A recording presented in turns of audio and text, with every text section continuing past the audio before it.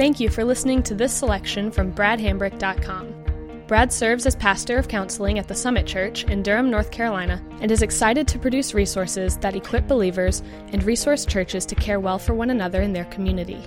We pray that this serves you well, and we hope that you'll consider utilizing other resources from bradhambrick.com for your personal growth and ministry endeavors.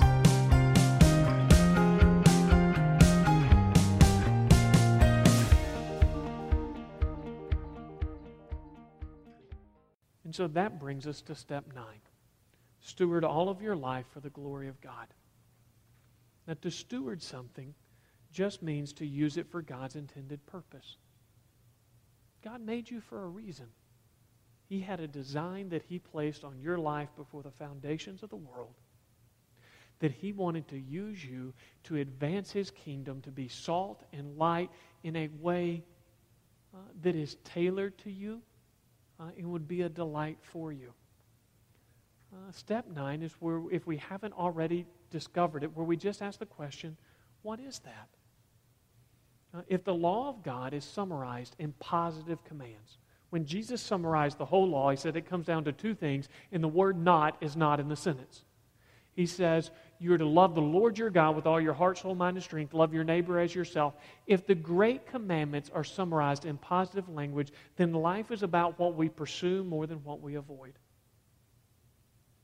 So what is that? D. Clementi, as somebody who is not coming from a particular Christian background, he comes right up on the edge of this. I think he just doesn't quite step out there as much as I would like for him to. He says the absence of addictive behavior is not sufficient. It's not enough to successfully maintain the change of becoming an ex-addict. In order to sustain recovery, new behaviors and reinforcing experiences must become part of the new way of living in the world. Taking away the addiction leaves a void, and that void must be filled by alternative, satisfying reinforcers for the economics of recovery to work. So again, I've got to find something worth living for. That's what we're at here.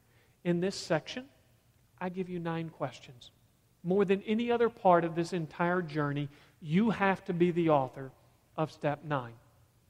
And it's questions like, am I willing to commit my life to whatever God asks of me?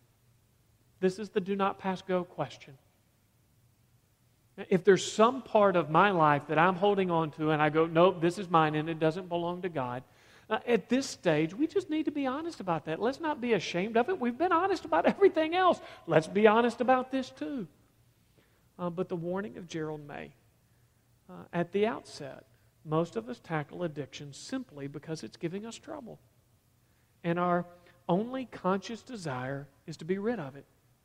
If my primary desire, as best I know it, is simply to change a troublesome addictive behavior, I will hardly be interested in giving my life to God in order to do so. And again, you may get to this point in your journey and say, you know, if I had to admit it, God has just been useful. He's just been useful. I have yet to find Him beautiful, captivating, satisfying. I get it. I hear it in the material. Okay, let's explore that. Chances are, exploring it will take us into some of these other areas. What are the roles that I've neglected that God has placed me in? And the first part of being a good steward of life is fulfilling the various roles that God has put you in. Is that spouse, parent, employee? What are those things? What are my spiritual gifts? What group of people am I burdened for? What am I passionate about? What causes? What talents and abilities and aptitudes has God blessed me with?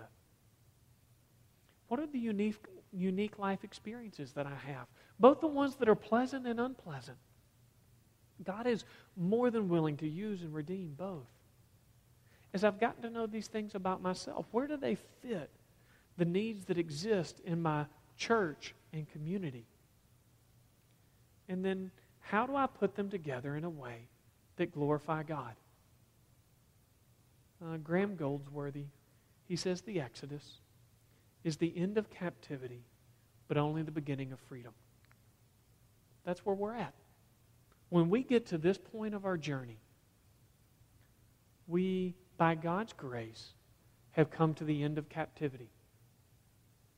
We are increasingly free from the bondage of whatever the addiction would hold over us. When we get to step 9 and we say, what does it mean to steward all of my life for the glory of God? We're just starting to learn what freedom is. And nothing about where we've been disqualifies us from what God has for us. Sin is a parasite. Addiction is a parasite. It lives off of the host. It consumes the time and energy and relationships that God intended for another purpose. Step 9 is when we get to find out, what is that? And when people in your group, whether it's your small group or your recovery group, they see you begin to explore that, there is so much hope for everybody in the room. And they say, I know them. I know their story. I know where they've been and where they're going. And I'm excited for them. And their excitement, my excitement for them gives me more hope for me. And that's why change is always a community project. Because what God is doing in our life is an example and encouragement for what He wants to do in the life of others. And so what I'd love to do at this point is just pray for us wherever we are on our journey, that God would use us in that way. Lord, we come to You, and we are grateful that You meet us exactly where we are. That there is the full freedom to be honest without shame, not just because You know us, but because You love us. Lord, we admit how hard it is for us to live in the light of truth. Help us to see truth as grace and honesty as freedom. Lord, give us wisdom when we need wisdom on how to fight, but give us just the level of humility to reach out to others when that is what we need most. Lord, I pray that You would use this time with each person who is here, with each person who is watched by video, to be a part of advancing Your work in their life. In Your name we pray. Amen.